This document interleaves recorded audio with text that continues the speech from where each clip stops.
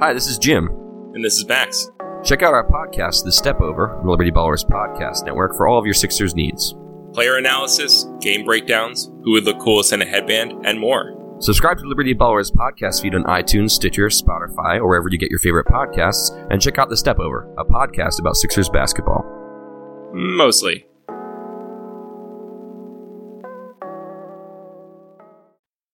Welcome to Checking Out the Competition, the sort of regular series where we get to speak with a fan or a writer of another team and find out what we should expect from them in an upcoming game. I missed a couple of games there, but I'm sure you guys are cool with that because you don't actually pay me any money anymore, so you're going to have to be cool with it. But anyway, we're back for Friday night's Edmonton Oilers game, and I am joined by Patrick Olson of Copper and Blue.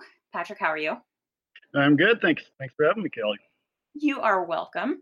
Patrick's one of the writers at Copper and Blue, like I said, which is the Oilers blog on the SB Nation Network. If you would like to learn a bit about the Oilers ahead of the game, go ahead and check that out. But before we dive into the meaty questions, I figure since it was announced today that Chris Russell has been placed on injured reserve for the foreseeable, I thought I'd ask you, how happy are you about this? Actually, not very, just because we're also missing Secker and Clefbaum, and I'm not sure the replacement's really much better. Yeah, that's true. We kicked around Broad Street Hockey today. We thought to ourselves, this means that the Oilers need a wildly overrated by their own staff, not very good defenseman who likes to starfish on the ice in front of his own net, and we have one of those. So... Oh, we have enough of those, I think. I mean, you can never really have too many of those, but all right, let's get right into what we wanted to talk about. I always like to check in on our old friends, so I figured I'd ask you how the Ken Hitchcock thing is going so far. Just taking a look at the numbers and your record, it would appear that he is making a difference. Do you think he is? What do you think the biggest change has been, and are you happy with Ken Hitchcock?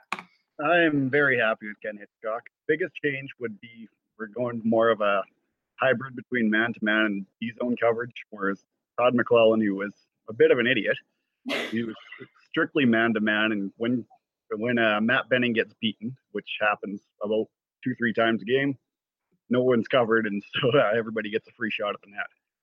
So that's been the biggest one. And as for everything else he's doing, he's really good with the media, selling the fan base to just about every one of his ideas. He could sell me a Vegas timeshare right now. He was always good with the media. He's not one of those weirdos who keeps all clammed up and doesn't tell anybody anything. That's for sure. What I remember from Ken Hitchcock's tenure with the Flyers was that he absolutely hated when the team scored goals. Has he moved on from that a little bit? Well, so far not really. He talks about how he'd rather win 1-goal games because it means if you play well the whole time, you're going to win. And historically, it's one of those things. A lot of people think a 1-goal game is like a coin flip, but if you look at his record, he does actually win most of those games. So a lot of people think that he's hindering the offense, but what the hell did they think Todd McClellan was doing? Yeah, I'm not an Oilers fan per se, but obviously, as a hockey fan, watching Connor McDavid play is something to behold. And I think everybody enjoys what he brings to the ice. And I just would really hate to see someone kind of tamp down that flame in the interest of team defense. Yeah, well, he hasn't done that. He's playing McDavid more than ever, and he seems to have a free go, so it's not a problem. That's good. So, like the Flyers, you guys are a team that is kind of in need of a couple of pieces before things kind of turn a corner, I think. What would you like to see Pete Chiarelli do to improve this team in the short and the long term? I would like him to not really do much of anything because he does not have a good record when he does. But one thing I would like to see, and I'm not speaking for the Oiler fan base who really disagrees with me here, but I like to see the prospects get periodic call-ups so we can get an evaluation. So we're not relying on a player like Caleb Jones right now to replace Chris Russell. We've never seen him before. It's kind of nice to have some preparation for that. And I also think it helps development. Yeah, it is. I mean, Yeah, it is nice to see the kids. I'm one of the people who does not believe that time in the AHL or some other minor league makes or breaks a player's development. I think if they're going to be an NHL player, they're going to be an NHL player. So why not see what they've got? I absolutely agree. Around here, we suffer we're plagued with fear of rushing all over the place. Yep. And it's always an arbitrary amount of time in the AHL. That's the part that really pisses me off. Never case by case. It's full year, 2 years. Yeah. They got to get predetermined. I don't know. So speaking of Chiarelli, who is, I'm going to admit, the butt of quite a lot of my jokes when it comes to bad trades, but I guess. Rightfully so. Yeah. We were kind of wondering at Broad Street Hockey about Milan Lucic. Do you think he's cooked, or do you think there's any chance you're going to get something out of him? Well, I don't think he has any trade value, no. And I meant on the ice. On the ice. Ken Hitchcock's using him on like a third line as a grinding, checking line. So far, it looks pretty good, but no, he's not going to start scoring. That's not going to happen. I guess you could dream, right? I don't know. Sure. So another guy that's out of the lineup for you guys is Klefblom. I think you mentioned that. Do you think he's going to hinder Nurse's performance at all, or do you think he'll be able to play through? Well, he doesn't play with Nurse, but I don't think that Nurse is a top pairing defenseman by any means, so that's not going to look very good. As long as they buy into the system, they might be all right, but it's going to hurt. Yeah, I guess losing a guy like him is going to hurt no matter what. But yeah, I guess it's times like these that it's kind of good that Ken Hitchcock kind of plays the kind of hockey that he does, because it's all tightened up anyway. So yeah, hopefully the hole's not as noticeable, right? Oh, it'll be noticeable, but hopefully not too bad. I mean, Klefbom plays more minutes than anybody other than McDavid, so it's gonna matter. Yeah. So I was reading some quotes from a Hitch, kind of like post-practice scrum on the Oilers site today. And one of the things that stuck out to me, just because I think it's one of the things that we've complained a lot about when it comes to Dave Hackstall, is kind of optimizing goalie usage. And you guys have Cam Talbot, who hasn't been playing super well this year. And then you've got this guy, what's his name? Koskinen? Koskinen, yeah. I'm so bad with Finnish names. You've got this kid who's doing pretty well, and Hitch kind of talked about the fact that you need to find kind of a sweet spot for how much your backup plays, getting him into a regular routine of maybe playing every 7 games, every 10 games, something like that, so these guys aren't just kind of wondering what's going to happen, which is kind of how it works in Philadelphia. But how do you think that Koskinen is going to continue on this hot streak? Do you think that Cam Talbot is going to regain? Because I think he's always been kind of like a at least reliable goaltender. So it's kind of, yeah. Okay, with Koskinen, I have no idea. Like, I'm not the person to scout goalies at all, but I did look into this a little bit. He's given a no move clause because Peter Chiarelli decided he needed one of those. He was ridiculed forever because no one's ever heard of him, but he has come in and played really well, and under Hitchcock even better. Cam Talbot too. He's only played 2 games under Hitchcock, won them both, and looked very good doing it. But with Talbot, that's another one. He hasn't been good in a year and a half consistently. And one theory that was brought to me was Benoit Allaire over in New York for the Rangers. He's their goalie coach. Lundqvist swears by him. And a lot of what he says is that the way to keep a goalie good is to make sure that they know what to do when the puck's going through the crease or across the slot and all that. None of the numbers we look at really reflect that. Yeah. Just as fans. So it makes a lot of sense to me, but I have no idea if there's any validity to it. So if that can improve, maybe Talbot does better, but I think that why he was so good might have been what was going on in New York. That's actually really interesting. I had no idea about that. But yeah, that definitely gives you something to think about. I think that particularly with goalies, the specific coaches that they have on staff for them, I think they make more of a difference than we realize sometimes. It's not just that. It's even amateur scouting. When you see them get selected and you look at their numbers and it doesn't really mean anything to us. Yeah. Like a lot of them have low numbers and they're still the consensus number 1 goalie in the draft. And it's the scouting there too. They don't it's not like players or skater scouts who are sitting in the stands, talk to them here and there. Goalie scouts actually target them and work with them all the time as a coach. So it's a little different. So I just I don't understand goalies that well, so I don't really try to analyze them for that reason. Yeah, it is enough to make you want to slam your head into a wall because they don't make any sense whatsoever. No, I can tell. I can look at their numbers and tell you if they were good after the fact, but that doesn't really help. Yeah. So speaking of, we are recording this Thursday night. You guys play tonight, and so you'll be having a back-to-back situation tomorrow when the Flyers are in Edmonton. Who do you think we're going to see tomorrow? You will see Koskinen tomorrow.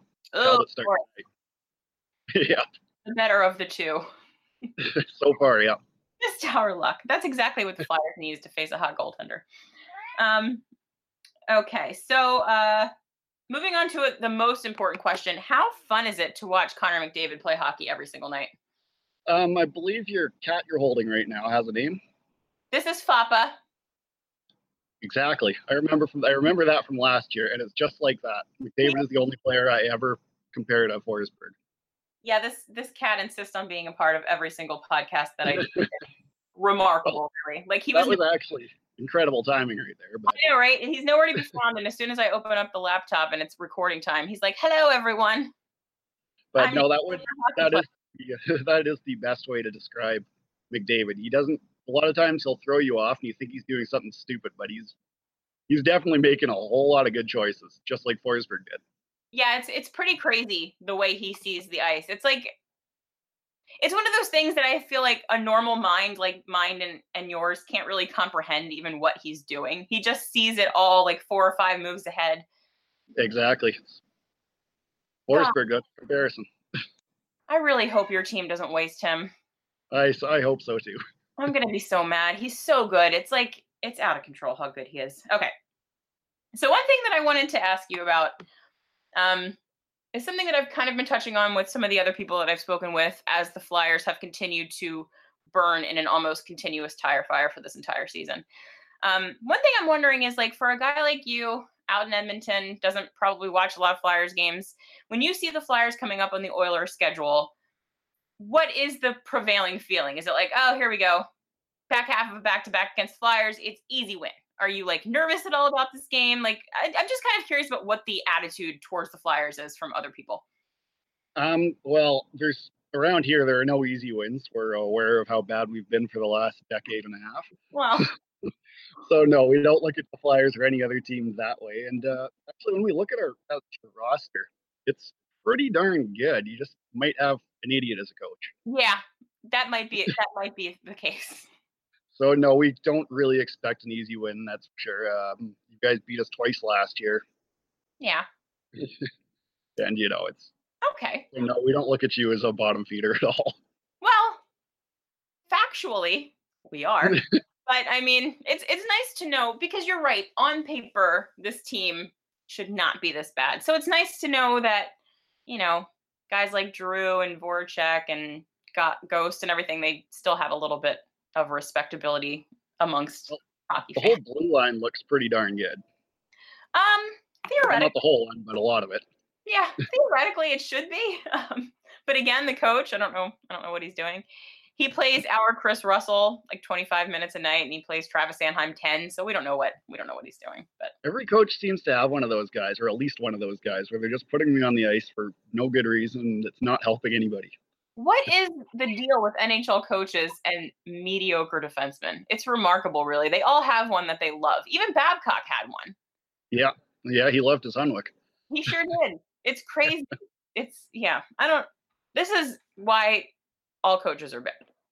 All coaches are bad. Some are just worse than others, and we have the worst one. See, that's exactly what I say about GMs. Yeah, pretty much. And we have the worst one. They should all just listen to us because we know what we're talking about. To an extent, yeah. All right. So, give me a player who Flyers fans might not know about off the top of their heads, but who you think might make an impact in the game tomorrow night. Well, that should be Caleb Jones's debut, so it's going to be a surprise for us too. It's Seth Jones's brother, so maybe he's good. We'll find out. Oh, that's going to be fun to see what happens there. Yeah. I'm hoping he's done really well in the AHL, so if that means anything, we'll see it. Yeah. Speaking of the Flyers, are there any Flyers that you look forward to watching when we play? Yes, I want to see more of Provorov. I regret to inform you that Ivan Provorov is going through some shit, and we don't know exactly what. But he's not the guy that we saw last season. So we're hoping that any day now he's just going to shake off whatever funk he's got going on and be better. But he will be there, so you will see him. Well, I hope we see I do hope we see the bad one for selfish reasons, but I would like to see the good one eventually. That's fair. That's fair. I respect that. And then finally, I know this is tough because you guys are coming off of a back-to-back game that has the first half of which has not yet been played. But if you had to give a shot in the dark game prediction, what would you say is going to happen? 3-2 Oilers. 3-2 Oilers. Okay. Is that like a hard 3-2 or is that an empty netter 3-2? Hard, maybe overtime. Okay. Sorry, go ahead. That's okay. I was just going to say I had to like really make you nail it down. Okay. So I do have some questions about the Flyers I got on the site here. Oh yeah, I'm ready. Okay. What has it been like watching the back end develop from their wealth of defensive prospects over the years? So it's been a weird experience for us over the last couple of years because we've really never grown good defensemen in the system. It's never been a thing that the Flyers have done. They've always had kind of middling defensive prospects to bad defensive prospects, and then they've filled in with trades and free agent signings. So it's pretty cool to see a guy like Provorov and Shane Gostisbehere and now Travis Sanheim, who's having a really great year, come up through the ranks and make a big difference. It's something that I think that we are kind of pinning all of our hopes and dreams on. We say a lot at Broad Street Hockey that if the Flyers are going to be the team that we think they can be in the next couple of years, all of it hangs on Ivan Provorov being a number one defenseman in the NHL. If that's not true, if he's not that, then we've got a problem. But, over the long term, what we've seen from him indicates that he is. He seems to be hitting a bit of a rough patch, but yeah, it's been a lot of fun because it's not something that we're used to seeing happen at all. Okay. And next question. This one is one of mine. With all those firings that just went on, how is Hackstall still there?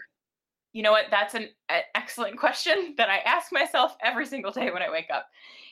If you had told me that like every single domino in the Flyers front office would start falling down and Dave Hackstall would be the guy left standing at the end of it, I would have laughed hysterically and told you that you were a crazy person. Somehow here we are. At first, I kind of thought that they were just going to give it, like a few games because they didn't want to fire everybody all at once because that would be crazy. But the more they talk, the more it kind of seems like they just want to see what Dave Hackstall can do, I guess, without Ron Hextall being mean to him. I don't know. But, the last few games, I think, have proven that it wasn't just Ron Hextall being mean to him that makes him a bad coach. He's just kind of a bad coach. So systems do really matter way more than anybody wants to give it any credit to. So that has to change. I think the Flyers can actually be really good otherwise.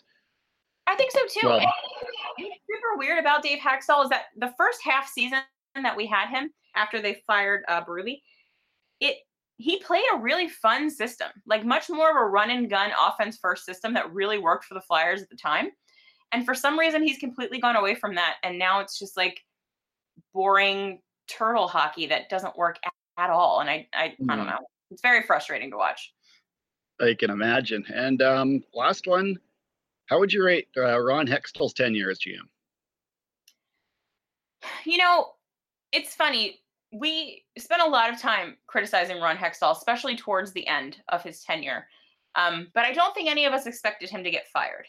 So when he did, and the way that he did, and kind of the shitty little stories that the team was very obviously leaking out about him after he was fired, I think kind of colored my perception a bit. And to be honest, overall, Hextall did an amazing job. When he came to the Flyers, we were in absolute cap hell. They had a bunch of contracts that were terrible and probably shouldn't have been able to have been moved that he moved. He cleared out a bunch of cap space. The drafting was outstanding. It was just, for some reason, he was not willing to, I think, do what he needed to do to get the team to the next level. I think he was kind of trying to do a Winnipeg Jets draft really well, develop really well, just wait. And eventually you end up with the Jets competing for a Stanley Cup most years. But I guess in Philadelphia, that's not just a thing that we can tolerate. So it got to be a little too much waiting. But I would say overall, he left Chuck Fletcher with a pretty perfect situation. And if he screws it up, we got a big problem. Because he left him with a ton of cap space. He left him with a ton of prospects. And there's no reason why this team should be this bad. It really shouldn't. No, really should. It's just like what a goalie and a coach should put you guys fighting for the top of the division, I would think. Just looking at the roster, of course. But yeah, one would hope, especially given what a lot of these guys did last season.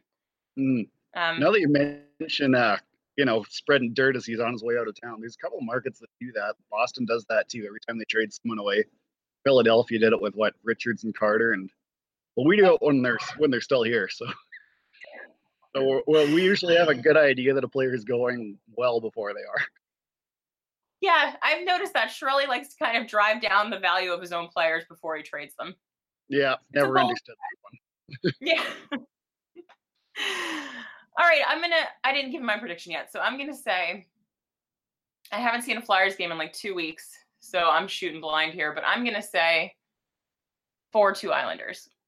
Oh, Islanders. Oh, Islanders. Jesus. Oilers. Okay. Oilers or Islanders. The Islanders probably won't score 4 on the Flyers tomorrow night. The Oilers, however, might do exactly that. Oh boy. Okay, sounds good. Throw it. I would like to hope you're right. Well, we really need these wins because everybody in the Pacific seems to be winning at the same time as we are. Yeah, what's that about? I have no idea. They're all 8-2. Yeah, it's crazy. All right, so I think we have covered everything. Patrick, thank you so much for joining me. This was a lot of fun. I really like that you asked me questions. That was cool. No one's ever done that. I like doing it. You're smart and funny, and I like to hear your answers. So thank you for having me. Papa also says thank you because he is an attention whore. And I'd like to thank him for showing up right at the right time. He's amazing. His sense of timing is unparalleled in this business. He's going to be a star, I think. Okay, so we've got the Oilers. I almost said Islanders again. I don't know what's with me. The Oilers, Friday night. It is a 9 p.m. start, I think. What's the start for you guys?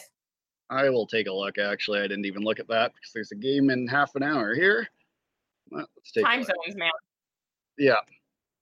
Oilers schedule, and we have Flyers at 7 p.m. Mountain Time, 9 Eastern. 9 Eastern. All right. Yeah. So I nailed it, which is different for me. All right. Patrick, once again, thank you very much. This was a lot of fun. Go check out Copper and Blue if you want to learn about the Edmonton Oilers. Let's go Flyers. Baseball. Truly, it is awful. I'm Phillies writer Justin Clue. Join me every week, along with John Stolnis, Liz Rocher, and Dr. Trevor Strunk, as we discuss all the ways the Phillies have hurt us on our podcast, Hittin' Season, as well as historical anecdotes and raw, emotional ramblings on our other shows, Continued Success and The Dirty Inning. Subscribe to The Good Fight, and you'll get conversations with insiders, analysis of breaking news, and stats. Together, we'll survive whatever baseball can throw at us. I'm Michael Kist of Bleeding Green Nation, and I invite you, gentle listener, to join us for the best analysis of the Super Bowl champion Philadelphia Eagles in the business. BGN Radio provides you with the most informative preview shows, and the Kist and Solak Show dives deep into all the scheme and X and O details you could ever want.